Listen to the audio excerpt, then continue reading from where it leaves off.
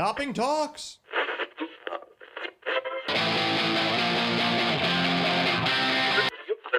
105 hours a week, can't be beat.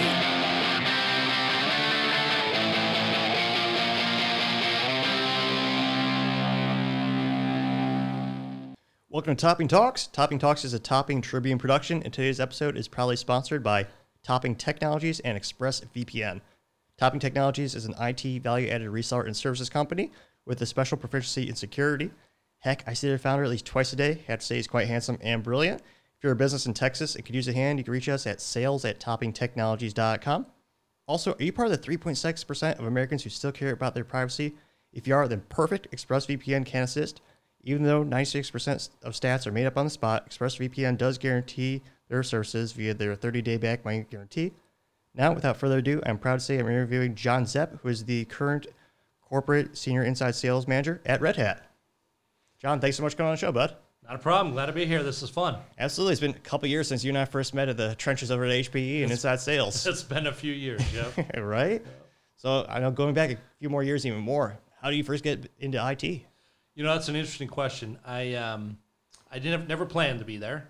I've got a degree in education and had done a number of different jobs, and I was in a sales role that was not technology related, and I ran across a friend of mine, and he said, hey, we're doing a bunch of hiring over at IBM. You got some sales experience. Why don't you come interview? So I said, okay, nothing to lose. So I went and interviewed, got the job, started as an inside sales rep at IBM, and was there for a number of years in a number of different roles, and that's how it all started. I knew nothing about technology, IT at all. I could barely turn a computer on at that point, but IBM was okay with that, and they taught us how to do all of it. That's awesome. I know IBM is one of the oldest, most diverse companies in history. Yep. I think they were founded in 1914, or it's been a while. Yeah, it was a little bit earlier than that, like 1907 or something. Yeah. I just know they have the same birthday as me. There you go. Yep. So I know such a big, diverse company. When you first entered, were you focusing on mainframe or PC? What kind of IT were you first selling when you first joined the team? Yeah, great question. I actually was part of a team called the competitive team, and so the companies we worked with were customers that either had no IBM technology or just flat didn't like us, and so they gave it to us, and we had the tough customers to call on, and we were selling pretty much everything. Mainframe was a little bit out of our league, but pretty much everything else, software, hardware, services, we were selling everything to those customers, at least trying to. Absolutely. So when you say out of the league or frame, so say, is it quote unquote smaller companies or just different technical standards or needs, or? Yeah, that's what it pretty much came down to. Most of the companies we were calling on were on the smaller end. They called them SMB at the time, right? Small medium business. Yeah, for the most part, that's who we were talking to. Oh yeah, and then so was it mainly the IBM desktop PC or? No, servers. Oh, really? Okay. PCs, software, services, the whole thing. And that was before VMware, right? When you had to have one server per application. That's exactly right, yeah. It may have only been running at 10% capacity, but yeah, you had to have every application had to have its own server. Yep. Oh my gosh. Imagine how many floors of servers you would have to have back in the day when there was one app per physical server. Yeah, yep. There was one of the customers I was calling on that had this massive data center. They're here in Dallas. I won't name names because we just won't go there. Oh, no worries. Had this massive data center in the basement of their building, and I forget how many servers. It was thousands of servers. Oh my gosh. And they had a fire suppression system, like every data center should. Oh yeah. It was water based. At one point in time, and they when it got a signal, it would fill all the pipes before it started sprinkling. Yeah. And fortunately, they caught it before it started spraying water. And soon after, they changed that, obviously. That's not a good idea to have water fire suppression on a data center because all that equipment would be ruined. The only good water in IT is water cooled. That's exactly right. Exactly right. So I'm guessing they switched it over to traditional. It's not argon based. I know there's a special chemical, dry chemical compound they use for data centers. So that's correct. If something happens, they can extinguish it without destroying millions upon millions of dollars in IT hardware. That's right. Yep, that's right. So that was some fun conversations. What was the most difficult thing when you first joined IBM? And was there like a physical inside sales team locally, or did you have? I don't know. Yes, yeah. So it was a team that was being built out here in Dallas, and at the time when I started, I think there was maybe 100 of us. By the time they finished building out the inside sales organization, there was 400 or 500. Oh my God. Right. And so at one point in time, well, shortly thereafter, they built a building in Coppell and moved the whole inside sales organization to that building because there were so many people. Oh, wow. But I was kind of on the ground floor of getting into this thing and building that out. So that was kind of fun. Is that building still around by chance? It is. The one in Coppell, yes. Really? Yeah. Does IBM still own it? Or is Yes. it? Yep. Oh, They're still working out of there. really? Yep. I need to drive past sometime. That's so cool. It's on Beltline Road. Oh yeah, I've done drop-offs in that area before. I Yeah. had to have seen it. Yeah, it's not a small building. Yeah, it's is it really large? Do you have their sign kind of secretive? No, no, right there on the street. Yeah, how am I missing this? you should pay attention. Yeah, I should. Well, I mean, a lot of companies and a lot of data centers, and security companies, they hide it so you don't even see the logo. Right. Like, there's a couple restaurants, corporate headquarters are in Plano. There's no way you know until after you enter the actual lobby of the restaurant or the headquarters, and then you see their logo plastered everywhere. Correct. Yep. Yep. Then, what was your favorite part about working at IBM? Probably the technology innovation, because there was always something new. And so I was constantly learning something. And I think that's kind of how technology works in general. Right. If you're not constantly learning, you're going to be left in the dust. And so I'm very curious. I love variety. And so it was learning something all the time and then doing something a little bit different every day, because you never know what a customer is going to say when you're calling on them. Right. So Very true. You're kind of think on your feet and got to be smart and creative and take a conversation different directions. And so that really appealed to me. I love that. I was going to say the best businesses are always innovating and going out and stretching themselves to try new things. No one wants to be Kodak. That's exactly right. Who's Kodak? Yeah, exactly. Yeah. Who ironically created the bullet that shot them. I mean, they created and patented the digital camera before anyone else. Right. But they were so worried because they made a majority percent of their profit all came from film. Mm-hmm. So they knew if they put money in it and created it, it would have killed them. So they had a late start. They eventually had a relatively good market share for digital cameras, but they didn't really profit off that bump in technology before it evaporated and transitioned to phones. Yeah. I know they had the Microsoft Kodak, or no, I'm thinking of Nokia, because there's a camera company who partnered with a phone company, so they had like a at the time really great 40 megapixel camera. I do want to say it's Nokia, but my ADHD knows no bounds. I could derail every conversation. I hear you. But what was your favorite? Do you have a favorite customer or scenario? What's your favorite memory of working inside sales? Is there a win you really liked, or something you had to overcome, or what was the career progression, and how did that play out?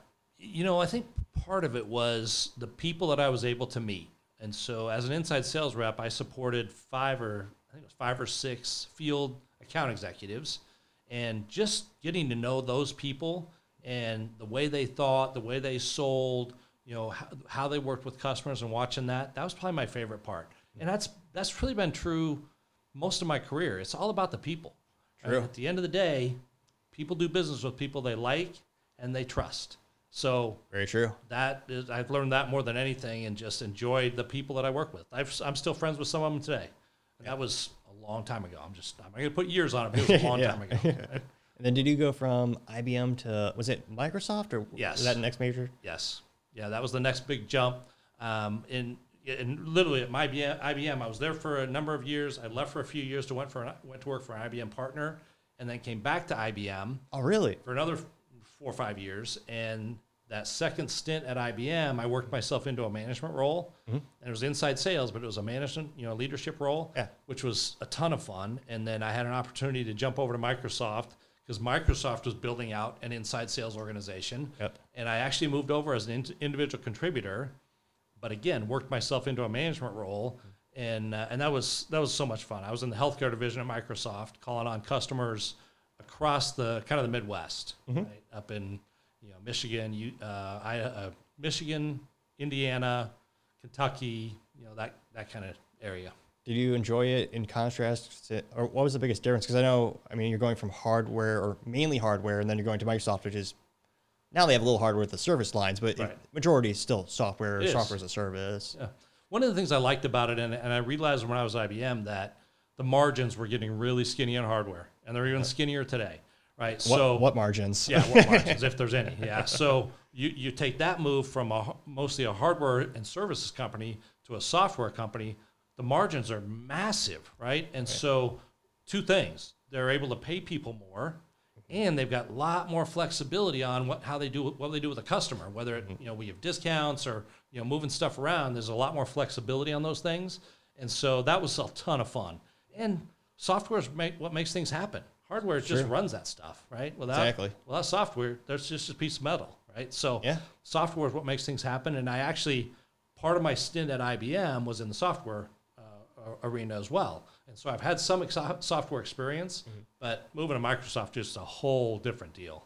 Oh, absolutely. And it's like you have many hardware providers, but a lot of them use the same components, and component manufacturers is just to different specs. Right. So, I mean, it's all about the specs, and then more importantly, the software you put on it that really provides the best solution. But I used to hear all the glory days of like working at EMC, where you get that first job, your first day at EMC, the team will take you out, you put a down payment on Mercedes, just because they knew you were going to make enough money to pay off that car and more that first year of sales. Right. Because again, they had the hardware, but really the EMC, the software, and at the time, it was unparalleled in terms of storage competitors and technology that really made them a juggernaut. But even they got to the point where they were, sold off, or they sold to Dell to become, I think Dell now is the largest server manufacturer.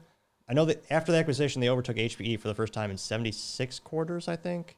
Wow. It's pretty impressive. But you also, you're doubling in size, not doubling, but Dell's a lot bigger after that acquisition, and HP was moving towards value versus volume, which is a whole other interesting topic in and of itself. Absolutely.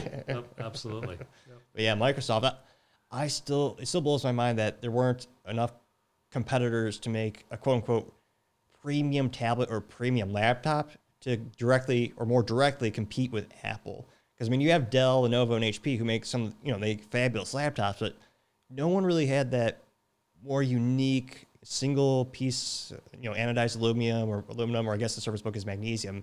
None of them are really moving in that direction. And then Microsoft came with the Surface Book, and I still use my Surface Book too. I love that thing. Yep. It's really versatile. I could, rip off the tablet part when I'm doing some trainings on the couch or IT, or, use that nice keyboard, which I really wish Apple had the long distance or, the longer distance travel for the keyboard. I totally agree with you. That's one of the reasons I love my Surface Book, is because when I'm clicking and, using the laptop, I can feel that distinct click, and it goes down a couple millimeters. Where Apple, it's a fraction of a hair when you're pushing on the key. Right. So, it is very impressive. Apple, is the thinnest thing on the planet, but I don't know. I'd be more open to Apple if they had that longer distance key travel. But Microsoft came out with the Surface Book and the Surface, and there's not really any competitors. HP had the HP tablets for a while. They sold that. I think when I first started HPE, and then the only other competitor now realistically is probably Samsung with theirs. But that's a small player in that market. Exactly. Sure, So it really is, Apple and Microsoft with the Surface. Yep. So when you were there, was it still Microsoft 100% or, mostly software at the time? It was right at the end, just before I left. They were launching the Surface. So when one of the things they did that was kind of cool is they gave everyone a Surface. Nice. It was I forget the processor on it. It was not the Intel processor. It was the other one. AMD? No, it wasn't an AMD. I forget what it really? was, but it was not good. Let's just put it this way: it was not good. Yeah. Right? But they gave one to everybody, and then was it worse than the HP laptop we got? Yeah, it's pretty bad. Right, it was pretty bad. Okay. It worked, but it was so limited on what you could run on it. It didn't work so great. So the regular Surface was fantastic. Yep. I still have one today. Really? Right? That works fantastic. I've had it for probably 5 or 6 years. And that's great. It's awesome. Yeah. So I'm a big fan of the Surface. Yeah, they make some good stuff. I still need Absolutely. I'm still trying to spec out and get one myself, so the Surface Book 3, or try to justify that. It's like, because it'd be nice to go, of course, go a little bit faster, be more efficient, because that's what technology always does. Yep. By the time you get it, it's obsolete. Oh, so, exactly. Yeah. It'll be interesting to see if Microsoft starts to make their own processors. Because I know Apple that was at the time revolutionary, where they said, we're going to make our own processor in-house, because they used Intel for, 20 plus years, I think. It was a long OEM relationship. And of course, if you're making the software and the hardware, there's more efficiencies you can built in. So absolutely. I wouldn't be surprised if that's Microsoft's next step in hardware. Because I think, I think that'd be probably good for them long term. There was noise about them doing that a few years ago, but I don't know where that ended up. So you're right. It's probably not too far down the road. And every day, I don't know, I still blows my mind that the Microsoft phone didn't jump off more for business users. Is brilliant concept. It was a great phone too. I loved that phone. I mean, it was great because was that Windows 7 or 10 that was on the phone natively? 7. 7. And you go straight from your phone to your PC is literally a brilliant idea. And I think they spent was it 11.2 billion on Nokia to buy the Nokia, the phone part of the company. It's funny, people think Nokia is just phones. It's like, no, they're huge 5G infrastructure. Like, phones are just a consumer product that people remember them because they made the bulletproof Nokia phone. Right. And Nokia sold more phones outside of the U.S. than any other phone company. Oh, yeah. Right? It was just in the U.S. They were not the big player. Yeah. One of the funny story about that, when Microsoft decided to launch the phone, they knew how many Microsofties right had iPhones, exactly how many. And once they launched the new phone, they gave everyone a phone.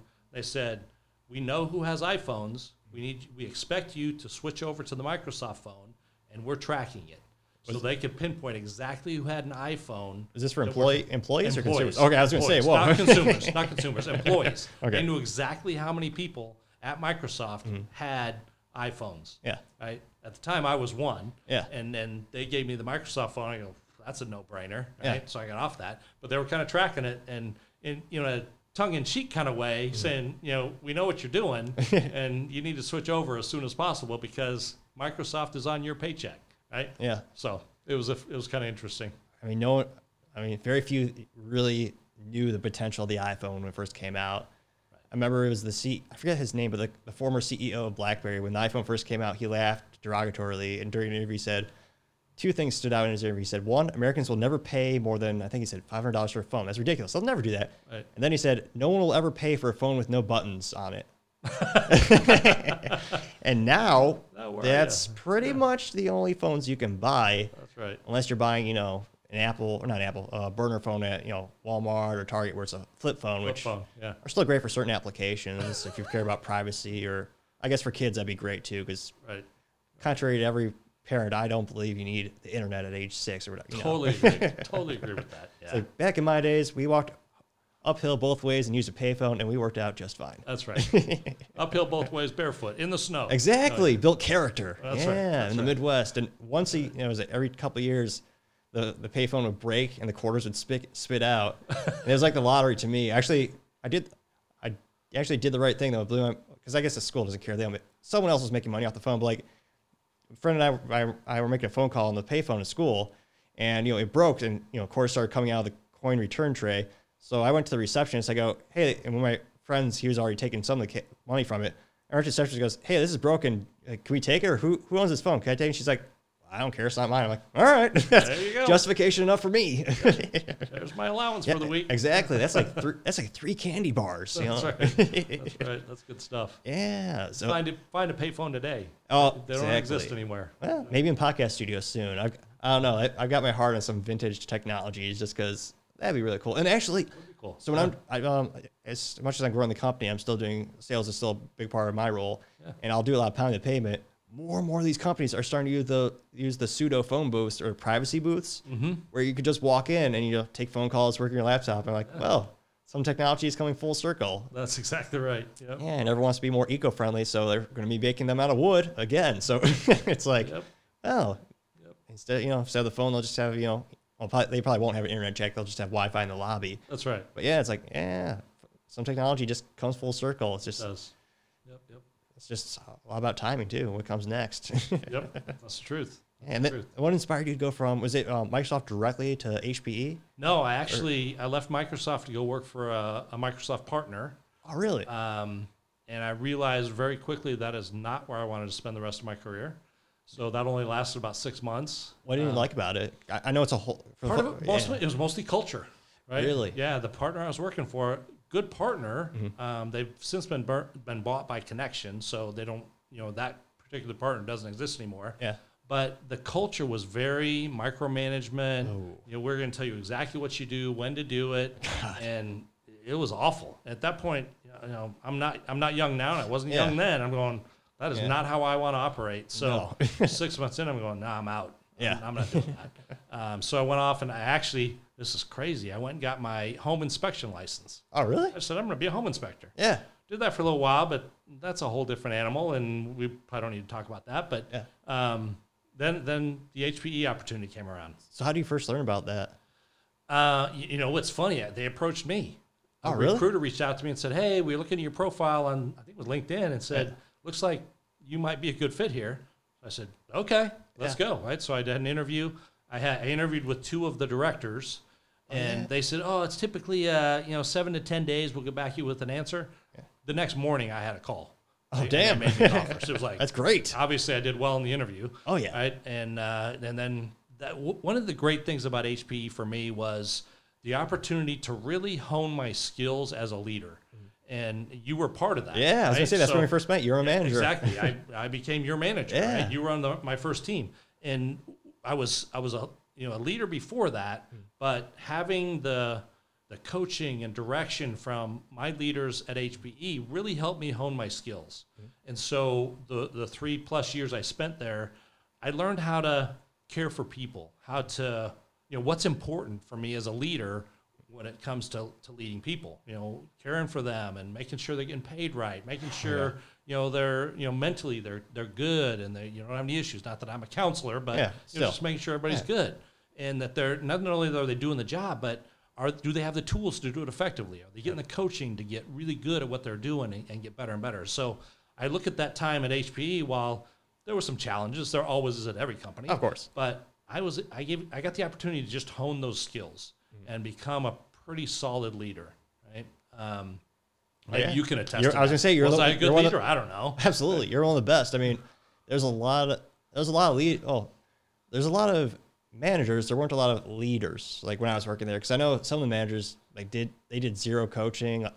Some of them I would be fascinated to see how they justify their existence, but it's just because some of them they did not coach, they didn't add value to the teams. But you took time for one-on-ones. You would help coach us with cold calling, following up with customers, trying to find what are the actual business needs of the client, what do they actually need. Because like when they first started the HPE call center, I think we were technically business development reps or BDRs, and all we did was, and not to talk smack, but it was just how it was. We just had a call sheet. You go, "Hello, Mr. America, how many servers do you have? That's right. Are the servers old? Do you need more servers?" And I mean, that's how it just was for the first, I think, 6 to 7 months. And it's true. Yeah, then they progressed us a little bit, but I mean, the most valuable coach I got was from you when we were working there. When I really started to focus more on how to put together solutions and how to really help people. And that's where the job was a lot more fun too. I totally agree with that. That's the fun part of it, right? Oh, yeah. All the other stuff is like, I got to do that, but when you talk to a customer and help them solve a problem, that's why we're there. Yeah, right? absolutely. And so I tried to focus on that, and I still do to this day. Yeah. Right? I very rarely call myself a manager. I call myself a leader. But to be a leader, you got to lead.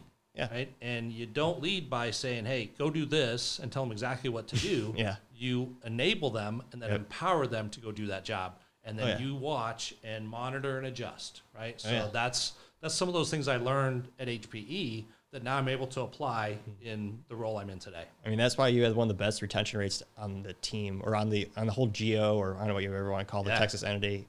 Yeah. I mean, a lot of the other managers, they were just, threaten, coercive, hit your numbers or else, yelling, being pejorative. I mean, I think of my wave, I think there's 2 people left who stick around within 3 years. There were 6 people left, and with 4 or 5 years, there's like 2 or 3 people left. I mean, there's a lot, and especially in DFW, every tech company is opening up an office here, especially in sales. And correct. I mean, it's just more and more customers aren't buying servers, so that business is kind of devolving, or more of an ingress. Yep. So I mean, I know HPE still has storage, Synergy, GreenLake, Synergy, Cloud, whatever buzzword you want to use, but they still have some good things going on.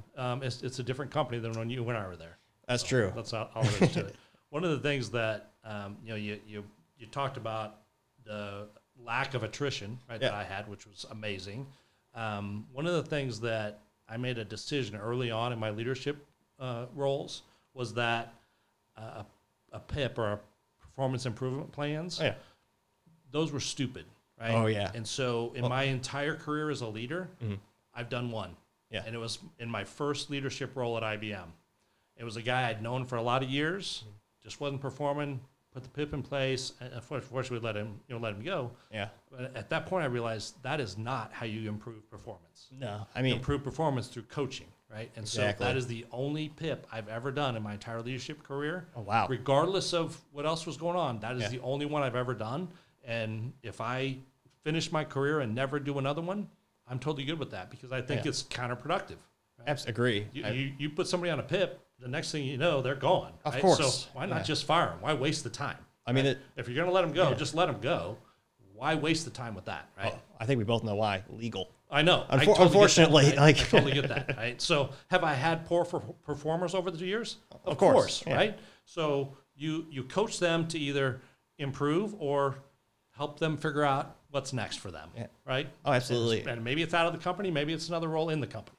But Oh, yeah. a PIP is ridiculous in my opinion. I mean, for the end user, for the person receiving it, there is zero value because, especially at HPE. Now, granted, they're not they may not be it this way, but for decades, a PIP was just a legalese for you knew you were going to get fired. Yeah. Because I've known a lot of people that are put on the plans. I was threatened to be put on one when I worked at Aruba.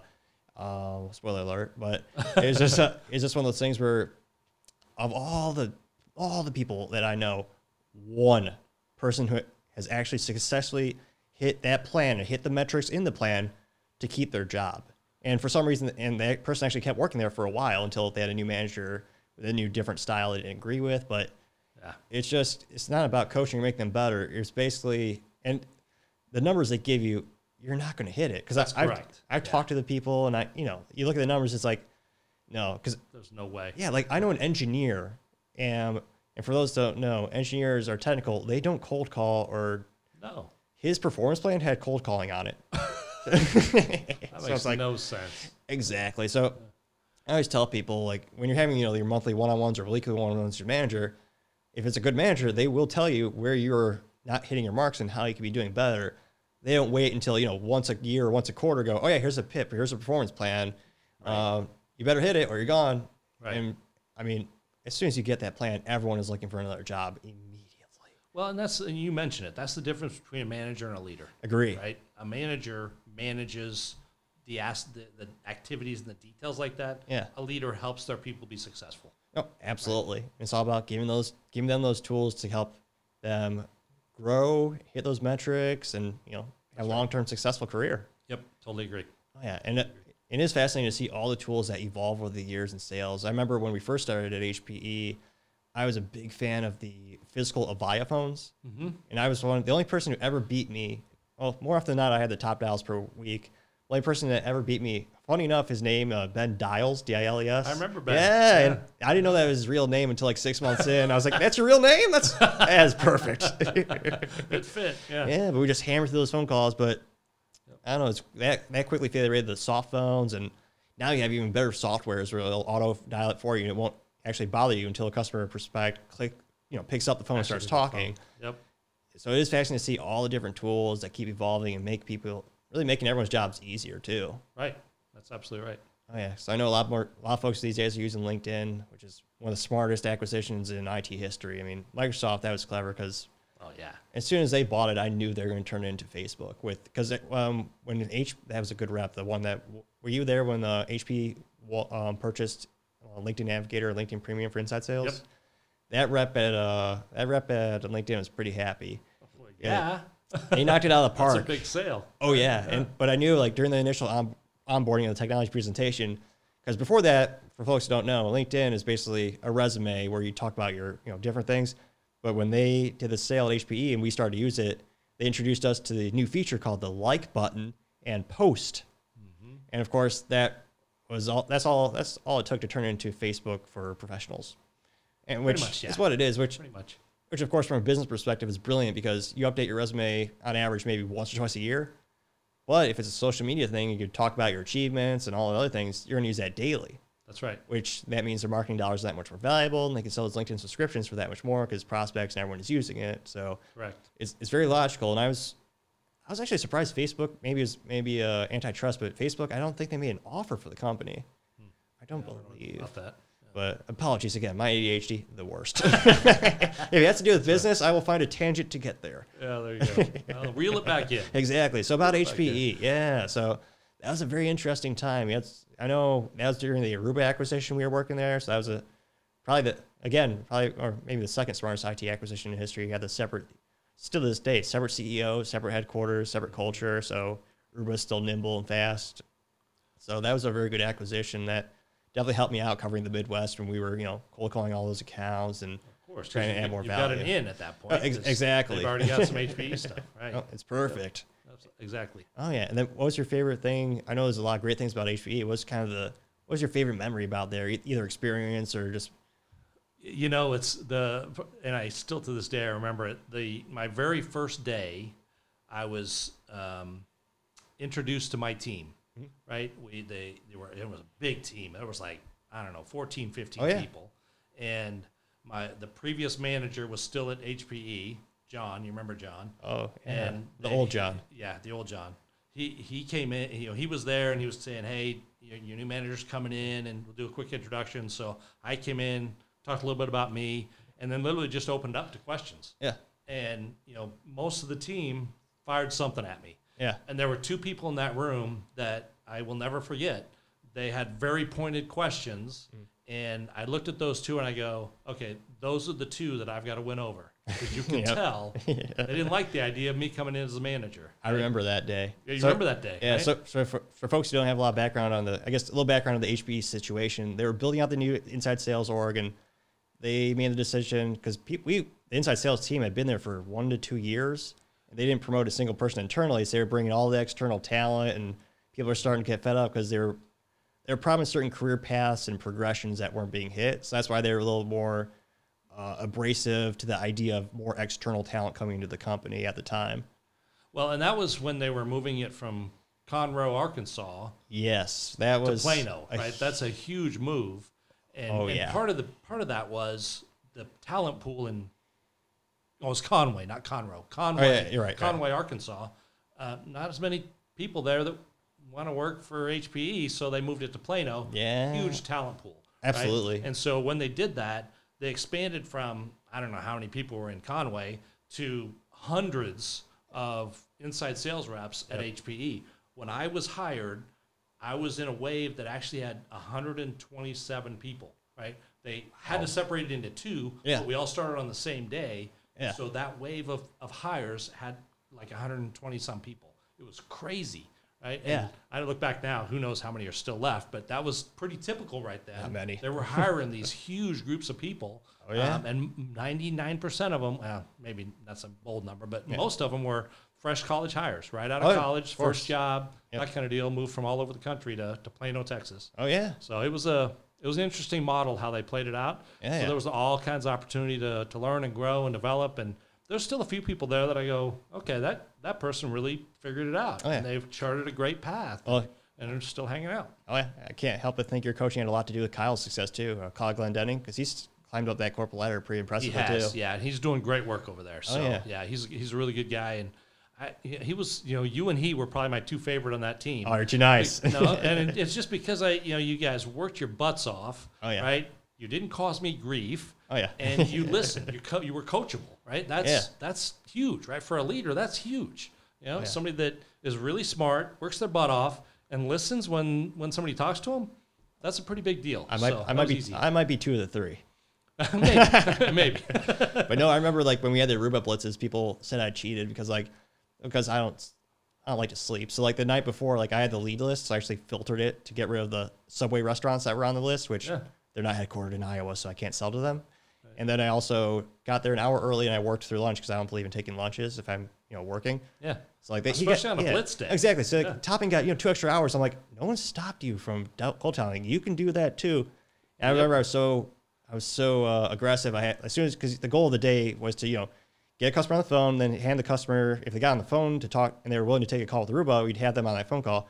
As soon as I got that happen, I would just make extra cold calls from my cell phone. Yeah. And even though those weren't counting on the metrics list, I would still get people on the phone. And I'd be like, all right, let me transfer you as soon as we're done with that. Yep. And that was actually one of the ways I got promoted from HPE to Aruba field sales. Yeah. You worked harder than anybody else. Oh, yeah. Maybe still today you work harder than anybody else. Debatable. In those days, you set the bar pretty high. Oh, yeah. 105 hours a week. Can't be beat. Yep. There you go. But yeah, I'm still paranoid to this day about the safety and integrity of laptops. Because I remember the laptop I was using broke like 2 or 3 times. And it was just the OEM Toshiba spinning SSD inside the laptop. Yeah. So to this day, I always ask customers and myself, how are you backing that data up? Yeah. I mean, that's huge. Your lesson learned. I guarantee you, 95% of people don't do it.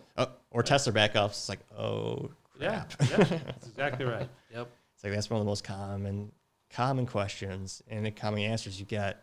It's like, when was the last time you tested it? Well, never, or maybe once last year. It's like, well, right. Yeah, I'm testing a little more often. Yeah, exactly. It's like going to the gym. You want to make sure it's working pretty well. That was another nice thing. It was a little older, but I thought it was beautifully nostalgic. The 5400 Legacy Drive, old EDS headquarters we worked in. It's a great building. Yeah, it was amazing. I'll show you my office. I actually have one of the old EDS plaques in there because they were going to throw that out during yet another renovation. Yeah. It just broke my heart to see so much of business history because EDS and that building built Plano. There's nothing here. When that was built, there was nothing out there. Yeah. It was just literally just fields. Yep, that's exactly right. And then getting back to my ADHD, going from HPE, which is more of a hardware manufacturer, what inspired you to get back to the software? What inspired? Because there's a lot of companies you could work for, of course. Yep. What made you choose, or what inspired you to join Red Hat? Because they're a pretty unique software company. They're a very unique software company, and it comes back to that one thing I mentioned about that partner. Yeah. It comes down to culture, right? True. So I did a lot of research on Red Hat before I pursued them. Yeah. Right? So I pursued an opportunity at Red Hat prior to leaving HPE. It came down to me and one other internal candidate. They went with the internal candidate, which was fine. I totally get that. But I went through the entire process, got to interview with the VP. So it was great to get to that point. Yeah. So I learned a lot. I made a good impression. Excellent. I didn't get it. Okay, fine. I had a job. I didn't worry about it. Yeah. Well, the next time I saw a role open up at Red Hat, I reached back out to the same people I talked to and said, hey, I saw this role. I'm a really good fit for that. We ought to talk. So sure enough, they said, yes, you're absolutely right. So they scheduled an interview with, this is a long story, but I'll come back to it. They scheduled an interview with the director, one of the directors that I spoke to the last time. And he gets on the phone and he said, John, this is not an interview today. You impressed us last time we talked, so I'm just going to give you some hints and tricks about the final interview that I'm moving you to, and we'll schedule that in the next few days. So he and I talked for 15, 20 minutes. He gave me a couple ideas, what the role is, the team, how that's being built out. And I said, cool, right? So then I had the interview with the hiring manager, and it went really, really well. 7 days later, I had an offer, right? So, excellent. But it comes back to that culture thing. You look at Red Hat, there's not a company like it. True. The culture is such that they call it open, right? So open source, but there's a lot more about open than just the software, right, and how it's built. One of the things that I love about Red Hat is that all the leadership are completely open. I can reach out to the CEO and have a conversation if I want to, right? That's very unique. It is very unique, right? And so when they make decisions, they get a ton of feedback from the company. Yeah. And the phrase is, everyone gets a voice, but not everyone gets a vote, right? So they want to hear what the people at the company think about whatever decision they're trying to make. Does that slow things down a little bit? Yeah. But the benefit is everybody's bought in, right? Because they've had their opportunity to give some input. So that kind of thing has really been cool. The other thing that I love about Red Hat is the fact that innovation and technology today is happening in open source. True. Right? When you look at how that's done, that's where things are going to be quick and nimble and things changing. And so that whole concept is amazing. And so those two things really are the driver that said, that is the company I want to work for. If they'll keep me, I'll be there the rest of my career. Because I love that about Red Hat. Are things changing? Yeah, things always change in a company. But that piece, that culture and that innovation is staying the same, and I love it. That's astronomical, just having that ability to reach out to whoever you want. Because one of the things that kills a lot of big companies, such as automotive, we won't say who, but it's just the bureaucracy slows you down, and it just doesn't have a cohesive feeling to it. You just don't feel as valued when you, of course, I say of course, but I guess it's not that obvious because a lot of companies don't have it set up that way. And if somebody at a ivory tower somewhere makes a decision, and funnels down, may have no value whatsoever to the customer base, but somebody somewhere made a decision and said this is what we're going to do without consulting anybody that's on the front lines, right? That's not how Red Hat works. Like making the Corvette an automatic only. There you go. Prime example, right? Somebody made a decision. Yep. Did they talk to their customers? Probably not. No. Right? Maybe they did. Maybe they didn't. I don't know. But yeah, and that's one of the great things about Red Hat is everybody's involved in what's going on in the company and the direction and what's happening. It's not a top-down leadership kind of mentality, which is really awesome. It's so much fun. Plus, you kind of come full circle. You started working for IBM, and now Red Hat is owned by IBM. Red Hat is owned by IBM. And, it's interesting that you mentioned that. The years that I worked for IBM, they acquired a bunch of companies, and even since then, acquired a bunch of companies. The difference between those acquisitions and the Red Hat acquisition is that when IBM acquired a company, up until that point, they did it for one of two reasons typically. One is they wanted the customer base, right? Yep. So they bought the customer base, or they wanted the technology. Well, if they did it for one of those two reasons or both of them, they would take the technology, they'd integrate it into something they're doing, or they'd take the customer base and they would integrate it in what they're doing. That company ceased to exist. Yes. Right? It went away. That's right. With Red Hat, they looked at what Red Hat was doing, the culture, how they operated, the trajectory that Red Hat was on. They said, we're not going to mess with that. We want Red Hat to operate independently. They've got their own CEO, board, all of that. Excellent. They're going to own by IBM, but they're going to operate like Red Hat has their entire history. Brilliant. And so they're going to leave it alone. And that's pretty much how it played out. When I first started looking at that was my first question. Yeah. How is that acquisition going to impact how Red Hat does business? And I was assured by everyone I talked to, because I asked every one of them that question. Have to. They all said, it's good. Red Hat is going to operate independently. That's the commitment from IBM. We should have no issues. And it's, for the most part, played out that way. Every once in a while, you see a little bit of IBM influence, but in general, Red Hat is Red Hat and really hasn't changed a lot from the acquisition. That's the best way to do it. That brings the list of successful IT acquisitions to like 1 or 2 or 2 to 3. Yeah. So I know HPE and Aruba, Kirti, the co-founder of Aruba, was very specific in his negotiating where he said, hey, we will always have a separate physical headquarters, separate leadership, separate support. So even though it's an HPE company, it's still very independent, nimble. Ironically, I say nimble because when HPE bought Nimble, the storage company, they quickly took that technology, put into all their hardware, and there's no more nimble team. Yep. So, which is traditionally how most businesses do acquisitions. You're correct. Usually buying intellectual property, making your own products better, or increasing your customer base. And so it's interesting to see how some acquisitions make total sense and they work out great. Well, I mean, the history books are filled with ones that backfire or nearly bankrupt the company, or it just doesn't work out. And one of the big things is, culture, which is I was very impressed. It's very interesting that Dell bought out EMC because of they had such different cultures and technologies. So it's very interesting to see that work out. And of course, Dell got the diamond in the rough, of course, being VMware. Right. That's right. Yep. Yeah. And then because with the Red Hat experience, is this the first time you've led a 100% virtual team with Inside Sales? Yes. And it was, wow, what a difference. Yeah. So when I got hired, it was during the pandemic, right at the start, April of 2020. 2020, right? And all of my team was hired at that same time frame, right? So we were all hired remotely. All of the onboarding was remote. Everybody's working from home. That was a complete different experience for me, right? Every job that I'd had in IT before that, I was going into an office pretty much every day. Now, when I was a field seller, obviously you don't get to the office every day, but every other role, I was going in the office every day. So now I'm in a scenario where, okay, I've got to lead this team that is all remote, and I'm remote. How do you do that? Because that's a whole different thing. Yeah. And at the time, it was a challenge, right? I was beating my head against the wall. How do I do this, right? I'm so used to seeing people in the office and all the benefits you get of being in the office and that synergy. And now, how do you do that? How do you replicate that? And that's really hard to replicate, obviously. But there was a few things that I tried to do to make sure that we came together as a team, right? And we were cohesive, and we all understood what we're here to do. I would make, enablement was huge, and then empowerment was even more important. Yeah. One of the things that a lot of companies have done because of COVID is everybody went remote. They were all inside sellers at that point, right? Everybody was. But they didn't empower their people to go do the job effectively, right? They micromanaged and were looking at everything they did, every metric, and looking over their shoulder constantly. Well, no one likes that.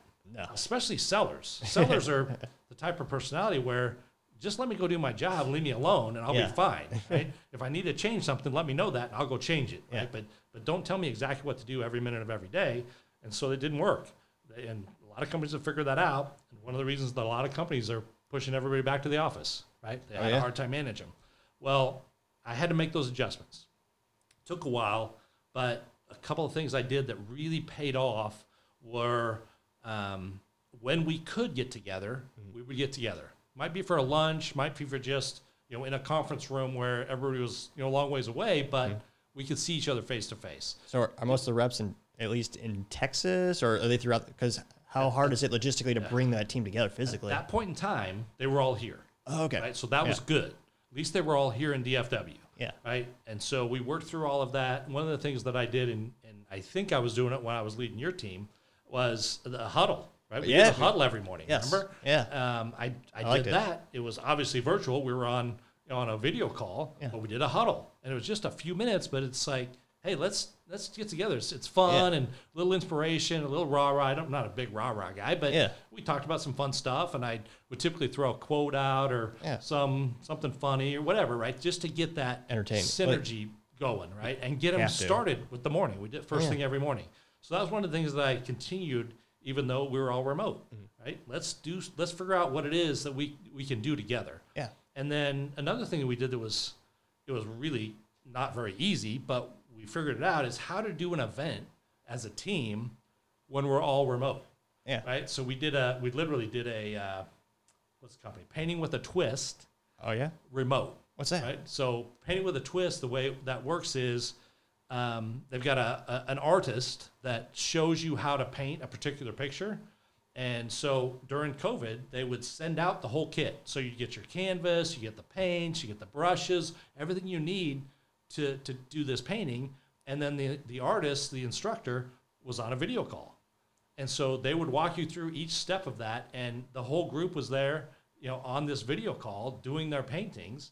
So it worked out really well. That's brilliant. But it is brilliant. Yeah. Really challenging, but it worked out really well because, those events, those team building kind of things are really, really important. Agree. And during COVID, that was really hard to do. So that kind of thing is some of the things that we did to just try to make sure we came together as a team, right? And built that cohesiveness. Yeah, gotta have some experiences together. Because I know one of the things most people dread in corporate America are meetings that just talk about debatably unimportant stuff. So like that was a nice thing about having the team huddle with you when I was working at HP is you made it fun and interesting and more inspirational than the bland monotone voice that so many people seem to use throughout my career. Yeah, well, and, you could very easily go, hey, you need to do this, this, this, and this today. Yeah. And we did a little bit of that, but it was more just let's have some fun together. You always have to have some metrics. I mean, yeah, right? These are the things to focus on today. Yeah. Just a couple things, but let's have some fun too. Yeah, absolutely. Have some blitzes, have some spiffs or prives. I mean, it's all about building that fun culture. And I can't imagine. So what are some other maybe tricks of the trade that you have learned that enabled you more with working as a team remotely? Is it awkward, or does it kind of just feel the same when you're doing like a one-on-one or doing like a ride-along? It really is no different. Really? It really is no different. I do one-on-ones with everyone on my team every week. Excellent. It's video. Yeah. And if, for whatever reason, they got some reason not to be on video, that's fine. We just have a conversation. Yeah. But in general, they're video. I am very rarely not on video, right? I do that every call. I'm typically visible. Same. And so that kind of stuff continued. One of the things that again, it's people build relationships face to face, in person. That's how they start. You can build a relationship remotely. It's just harder, right? Agree. But once you see someone face to face, that makes all the difference in the world. I agree. Right? And so as much as we could do that, we did that. And as things kind of, there was different waves in COVID, as you well know, right? As it kind of tapered off, we said, okay, let's go have a lunch together, right? Let's get do this together, right? Yeah. Go do some things. And we were all very careful about it.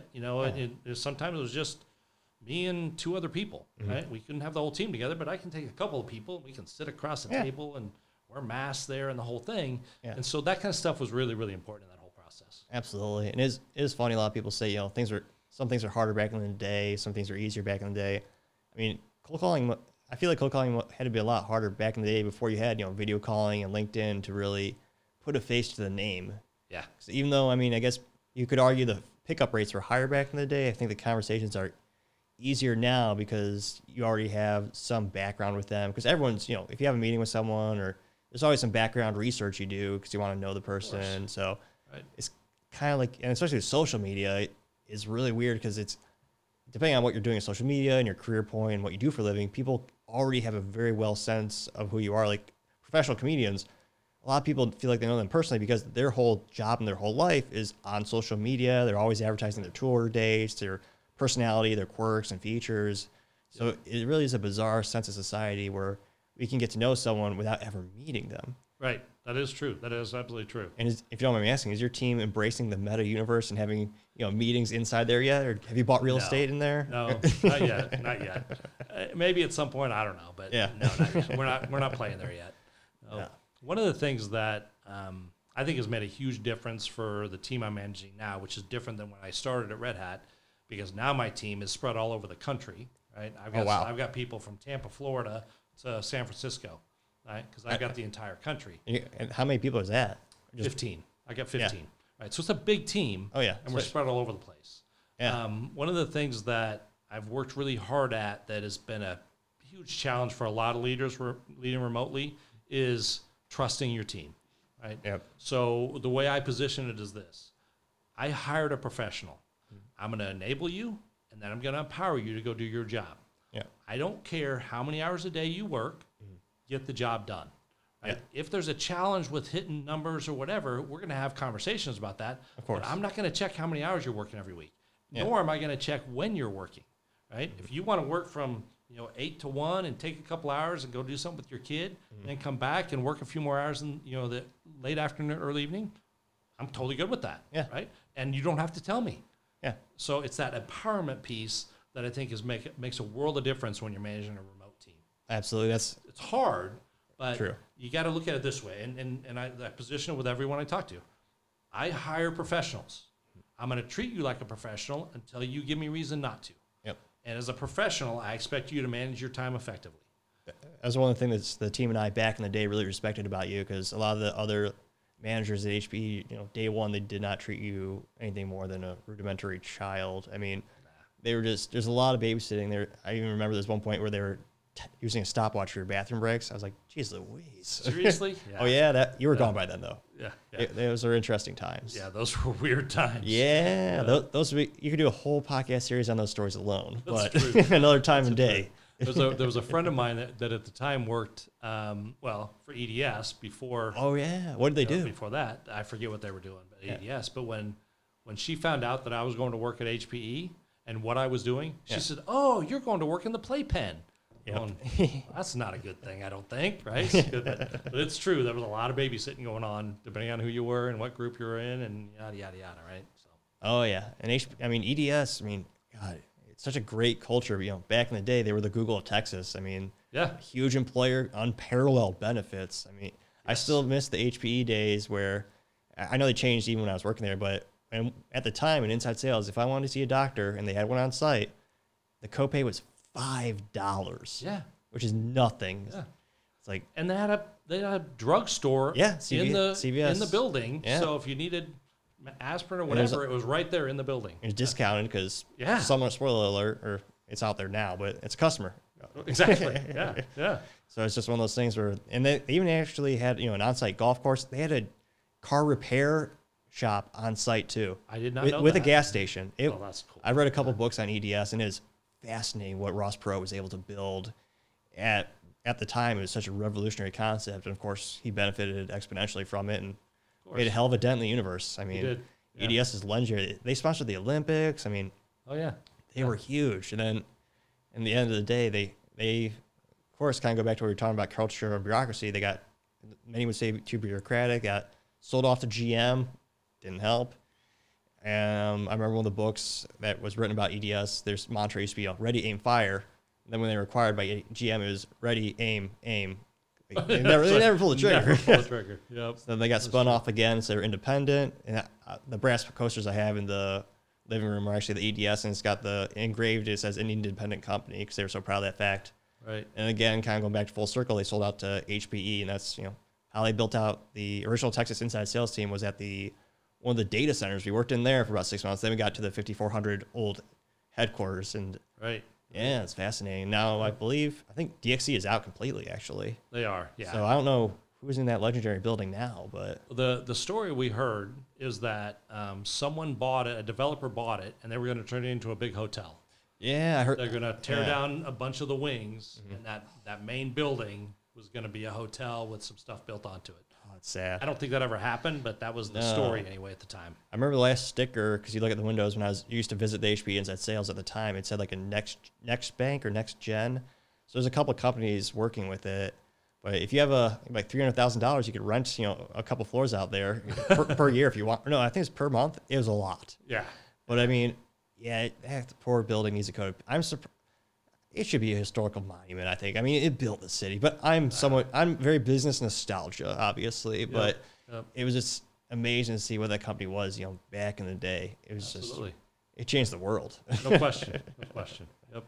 Yeah. What do you like to do outside the office?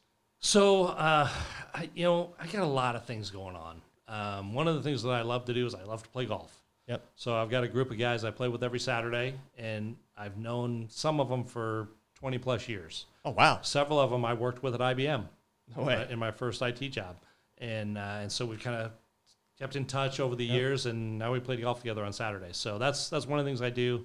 The other thing that I do that, I don't know, maybe it's crazy, but it's therapy for me, is I restore old vehicles. That's awesome. Right? So I'm on my 6th restoration, and it depends on where they are in the process, but what I love about doing that is the troubleshooting and the problem solving, because in a restoration, like a home remodel, same kind of thing. I did some of that for a while. You never know what you're going to get into until you get into it. Right? True. You start tearing something apart and you go, oh, that's not good. I got to fix that. And then, oh, I got to do that. And so it snowballs to a certain extent, but it's that, how do I solve this problem? Right? Mm-hmm. Someone did something to this at some point in time that doesn't make sense. I don't know why they did it, how they did it, but it's not necessarily right. I've got to fix that. How do I do it?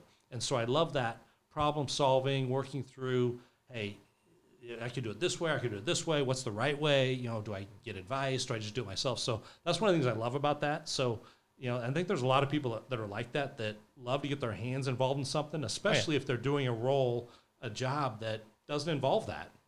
True. Right? Sales manager, I don't do a lot of stuff with my hands other than type on the keyboard, right? So it gives me an opportunity to do something a little bit different, and crawl around on the ground underneath the vehicle, and wrenching on an engine that's fun for me, right? So what's your current project? I've got a 1973 Jeep CJ5 that was a barn find. No way. Yeah, I've had it for about 3 years, and it's really close. I've gone through the engine, rewired the entire thing. Done a lot of work on the frame, doing a lot of sheet metal repair. There's a lot of stuff. It's been a lot of work and things that I've never done before. I've never done a wiring harness before. Did it on this one. Really? I've never done welding before.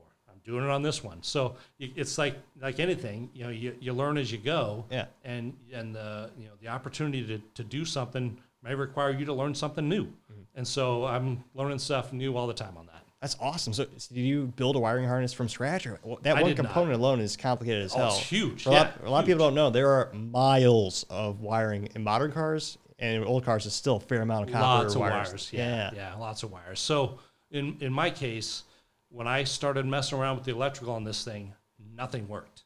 Nothing. No lights, nothing worked on it from an electrical perspective. So I said, okay, this isn't good. So I started digging into the wires. It was a mess.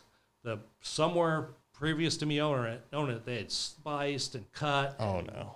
put all kinds of stuff in there. I was like, there's just no way. So literally, I ripped out every single wire from this Jeep. Yeah. I bought a wiring harness from Painless Performance. They build wiring harnesses. And the great thing about Painless is every wire is labeled. It tells you exactly where it goes. Nice. And they're all color coded, but every wire has where it goes to, where it starts and where it ends. And so even though I'd never done that before, I wouldn't say it's painless, even though that's the name of the company, but it was fairly straightforward. It took me about 2 months to work through that. Oh my gosh. And when it was all done, it all worked. It was scary. That's great. Yeah. So what was the most time-consuming part of the wire harness? Just laying down the frame or installing it's just running the wires to the right place and then the connections. Yeah. Right? Running to the right place is not all that difficult, but then connecting them to the right place so that they work. Yeah. Right. So a certain number of wires going to the alternator, certain number of wires going to all the controls on the dash. I mean, just all the lights. They all have specific wires, and running them there was some challenges. But the biggest thing is how do you connect it right? And this is more detail than you probably want, but one of the challenges with Jeeps, especially old Jeeps, is they have huge grounding problems. Right? Really? And you've got to ground everything correctly or your stuff's not going to work.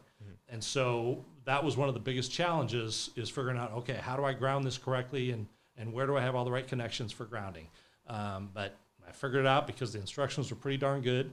And like I said, it wasn't painless, but it could have been a lot worse. Right? I didn't have spools of wire trying to figure that out on my own. Somebody else did that, and it worked. So that was fun. And then you said it had a V8? Yes, it's got a V8, 304 Excellent. V8. Stick shift? 3-speed manual. Yeah. Yep. And it's the way to do it. It was the AMC era, so it's an AMC V8 in transmission. Yeah. And so it's pretty fun. And then what do you have to do to the engine? Was it seized up when you first got it? It was not. No. Oh, really? Amazingly, it was not. That's right? lucky. So we went. A friend of mine and I were working on it. We kind of went through the whole engine. All the plugs, pulled them all out, all the wires, pulled all that out. Drained all the oil, all the fluids, everything out of it. Fortunately, it wasn't seized, so that was good. We put all the new stuff back in, record the radiator, so we had good flow for the cooling, and the thing fired up. It was amazing, right? And so once you get the engine running, okay, will it move on its own? Is the next question. So put in the transmission, rolled it down the driveway, put it in reverse, rolled it back up the driveway. The transmission worked? Transmission had no issues. That's great. No issues whatsoever. Now, I drained the fluid and replaced all that. Swap it out. No issues on the transmission. Transfer case, a different story. Every orifice on the transfer case was leaking. Oh, really? Right? So I had to overhaul that. I didn't do a full rebuild because I opened it up and it was really in pretty good shape. Yeah. Just every seal was leaking. Oh, so just new gaskets and new seals. Gaskets, seals, we replaced all that. Put it all back in. It works fine. So what new components do you get to put into the V8, or what parts do you swap out? And the engine itself, nothing other really? than the plugs and wires, right? That's Carburetor fantastic. works great. Intake's great. It's got headers and dual exhaust. Nice. Whoever had it before me put a high-end Edelbrock intake, a high-end Edelbrock 4-bell carburetor. Very nice. That worked phenomenal. They make good stuff. Oh, and yeah, incredibly resilient, and they work great, and the thing sounds fantastic. I'm gonna have to hear that soon. Yes, that's incredible. Probably one of the best engineering feats in history, the V8. Oh, I totally agree. Totally agree. One of the most if GM ever did something right, it was their small block V8. No question. Darn near bulletproof. You put nitrous. Oh, nitrous would probably kill it, but you could. It all depends. I was gonna say. It all depends. They take a fair amount of abuse. Yep, there's no question about that. So, of the six cars you've been restoring, what was your first one actually? The first one was a '62 Chevy Impala. Oh, really? Yep, 327 V8, power glide automatic. It was a lot of fun. That's incredible. Yep. What was your favorite, or do you have a favorite out of all the ones you restored over the years? Of all the ones that I've done, what I'm working on right now is by far my favorite. Yeah, because I think it's just there's something about driving a Jeep. If you've never driven a Jeep, there's something about it, and it's hard to explain. Yeah. But it's just something cool about driving a Jeep with a manual transmission, the wind blowing around you because they're always noisy. Whether you got a hard top or soft top, they're always noisy. So you hear everything that's going on. You kind of feel the road. There's something special about driving a Jeep. Agree. I remember when I was doing car sales, back in the days, in the frozen tundra of Iowa, we had one of the Wranglers, and I think it was what was the tricked out edition? Like a Rubicon. Yes, or a thank you. Renegade. Yes, yes. I always forget that vernacular. It was the Rubicon, and we would take it off roading all the time. And it was a stick shift. It was so much fun. It was a very unique experience that I wish more people would seek or try it out, because it is, of course, it's so cliche. It's not as fast as an automatic. I know. Whatever. For the 1,000th time, it's been like that way since the 90s, but it is such a unique, fun experience. I wish more people would be introduced to it or get into it, so to say. Yep, I totally agree. Because until you do it, you don't know. Yeah. Right? My son bought an old YJ, that was like 92, I think. Mm-hmm. And that was his first vehicle that he bought. Yeah. And that's the first Jeep I'd ever really been associated with, other than a kid in high school that had one that I thought, man, that's really cool. Yeah. Right? But then he bought this thing, and it needed a bunch of work, so he and I worked on it. But driving it was just, the first time I drove it, I'm going, okay, there's something different about this, right? Yeah. There's something really special about a Jeep. And so ever since then, I've been a Jeep guy. They're so much fun. And do you plan on off-roading it? Oh, yeah, absolutely. Yeah. Right? Why not? As intended. Well, why not? Well, it's sad. A lot of these vehicles, I mean, they're engineered, to go off-roading, do these magical things, but very few owners actually do it, kind of like track cars. Yeah, that's true. That's absolutely true. And I've got another Jeep. That's my daily driver. Oh, yeah. Right? And that'll be on the road most of the time. Mm-hmm. I'll take it off-road, but it'll be on the road most of the time. But the CJ, it's about messing around in the mud. Absolutely. And then, what do you dream about? Like, if you think of a barn find, or coming across a vehicle to restore, what are you really looking for? What would you love to find? Yeah, one of the things that I would love to find is a fastback Mustang from the late 60s. 68, 69, kind of 67 maybe. Those late 60s fastback Mustangs have always been my favorite cars. They look amazing. I would love to find one of those with the original 289, high output, all that kind of stuff, and the 4-speed. That would be a lot of fun. I would love to do that. They're worth a lot of money today. Oh yeah. So you don't find many of those in a barn anymore. But that's one that I'd really love to have. You really gotta search for it these days, and we always hear the stories on social media, people will still find them, but it's kind of sad because as time goes by, people will find them less and less because the supply is always getting smaller, not greater. Yep. So there's always that the barn. There's always something in a barn somewhere. It's collecting dust and could be immaculate or collectible. Well, and depending on where they are in the country, or the world, if they're sitting there long enough, there's not going to be much left to restore. No, that's a problem. Especially in the Midwest with all that darn salt they put on the roads. It just eats through salt the and humidity. Yeah, it's hard on steel. Oh, absolutely. Have you watched have you heard of the Bugatti restoration? Oh, yeah. Yeah, so for folks who don't know, there's an insurance gentleman, I forget his profession, but he had a Bugatti, which is worth, I think, $1.2 million. And he basically crashed it into the Galveston, is it ocean? Whatever. Yeah. Galveston Ocean Bay is probably. Yeah, Galveston Bay. Yeah. And which is saltwater, which is it's the worst enemy. So he crashed in the bay for insurance fraud. He said, a Pelican had to sort of, hit it. Funny enough, thanks to social media and cameras, they proved there was no Pelican. He just did for insurance fraud. So that car went between, 3 or 4 different owners. The mechanic had it for a while. He started to restore it, but all he did was basically take it apart. And I think he got the radiators sent over to the global headquarters to have them, flushed out and redone. But eventually someone bought it so they can actually restore it. And one of the biggest issues they're having is, the wiring harness, which Volkswagen isn't going to give that away because, their parent company, for folks who don't know. There's so many proprietary parts on that car. I can't imagine the restoration process and the logistics behind it. Yeah, and restoration's an interesting animal anyway, regardless of what it is, right? So most people that actually do the restoration, they're going to be upside down when they sell it. Yeah. They're going to put more into it to get it to a certain point, but it's only going to be worth so many dollars, right? Yeah. Every one of the restorations I've done up to this one, I've lost money. Oh, really? Absolutely, right? Because that's how they work, right? Passion. If you're doing the restoration, you're not the one that's going to make the money. It's the next guy that makes the money, right? And I go into them knowing that, right? I know I'm not going to make money on it. If I break even, that would be great, huge, right? Yeah. Huge celebration. But haven't done that yet, right? Every one of them's been a loser, but I've enjoyed it so much, I don't care. It's the journey. Yeah, exactly. That's exactly right. Yeah. Yep. Spiel right lies. It's not just the man hours, but a lot of material and a lot of, you need a lot of tools, a lot of materials, and it's a lot more difficult than people think to actually properly restore a car. No question. Yeah, no question. So how do you handle the paint for the paint jobs for those? Do you have a booth, or to me that'd be one of the biggest hurdles in terms of infrastructure and tooling. Yeah, I don't have a paint booth. That I outsource it. Oh, right? cool. I pay somebody else to do that part. Yeah. Right. I'm to the point now where I do most of the fabrication and body work. Oh, neat. But somebody else does the painting because I don't have the facility for it. Yeah. Right? And then you were telling me earlier, so you're actually learning how to weld for this vehicle? Learn how to weld. That's I've awesome. never done that before. So Yeah. That's been a little bit of an adventure. That's thanks to YouTube, I've been able to figure out an awful lot of stuff. Yes. What was the hardest part of getting started with the welding, and what kind of welding tools are you using? Because I know there's a couple different specific types of welding you can do. Yeah. Well, again, it's what type of welding am I going to do determines what kind of welder I'm going to need, right? Yep. And so the stuff I was doing, I was able to do pretty much all of it with a MIG welder. So I've got a flux core MIG welder, and it's 110, so I don't have to have 220 run to my garage. Is it the best for everything? Absolutely not. Yeah. But for the stuff I'm doing, the lighter welding on stuff that's not really thick, the frame's a little bit thicker, but you do that right, it'll work. Right? Sheet metal, it's the absolute best thing to do, and it's the easiest to learn. Right? The flux core MIG welder is pretty easy. None of it's really easy, but that's easier than most of them. Yeah. So that's where I started. So I've got me a pretty decent MIG welder that it works. It works great, and I'm learning a ton. That's awesome. What was the most difficult thing you learned throughout your car restoration hobby, or what was the hardest skill you had to master? It's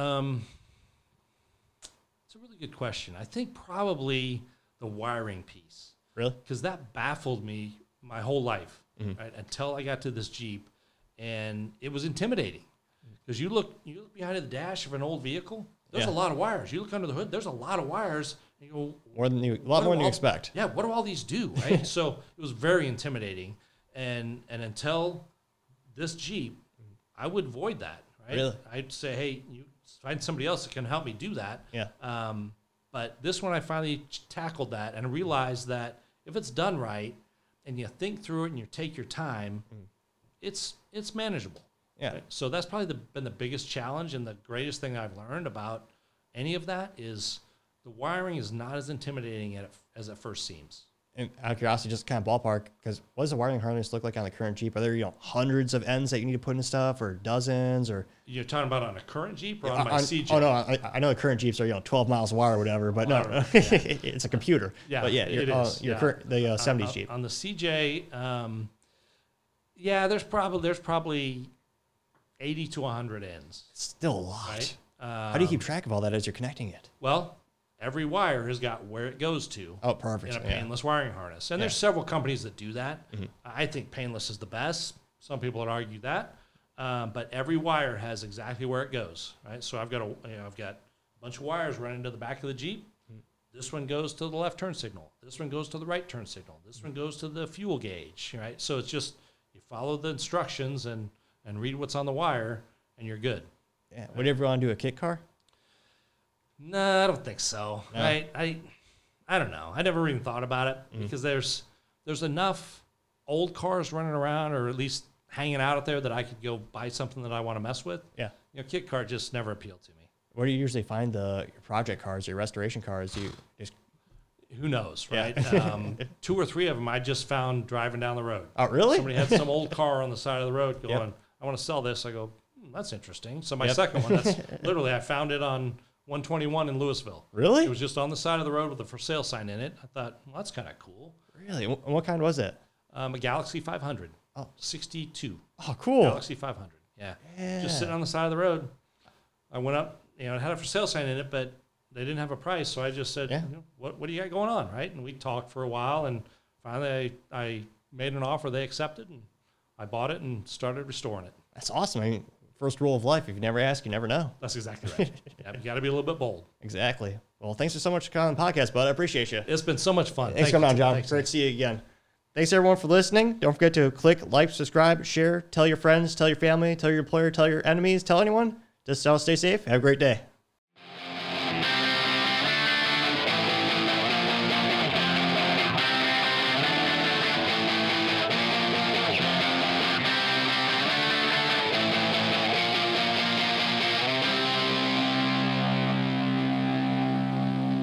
Topping Talks.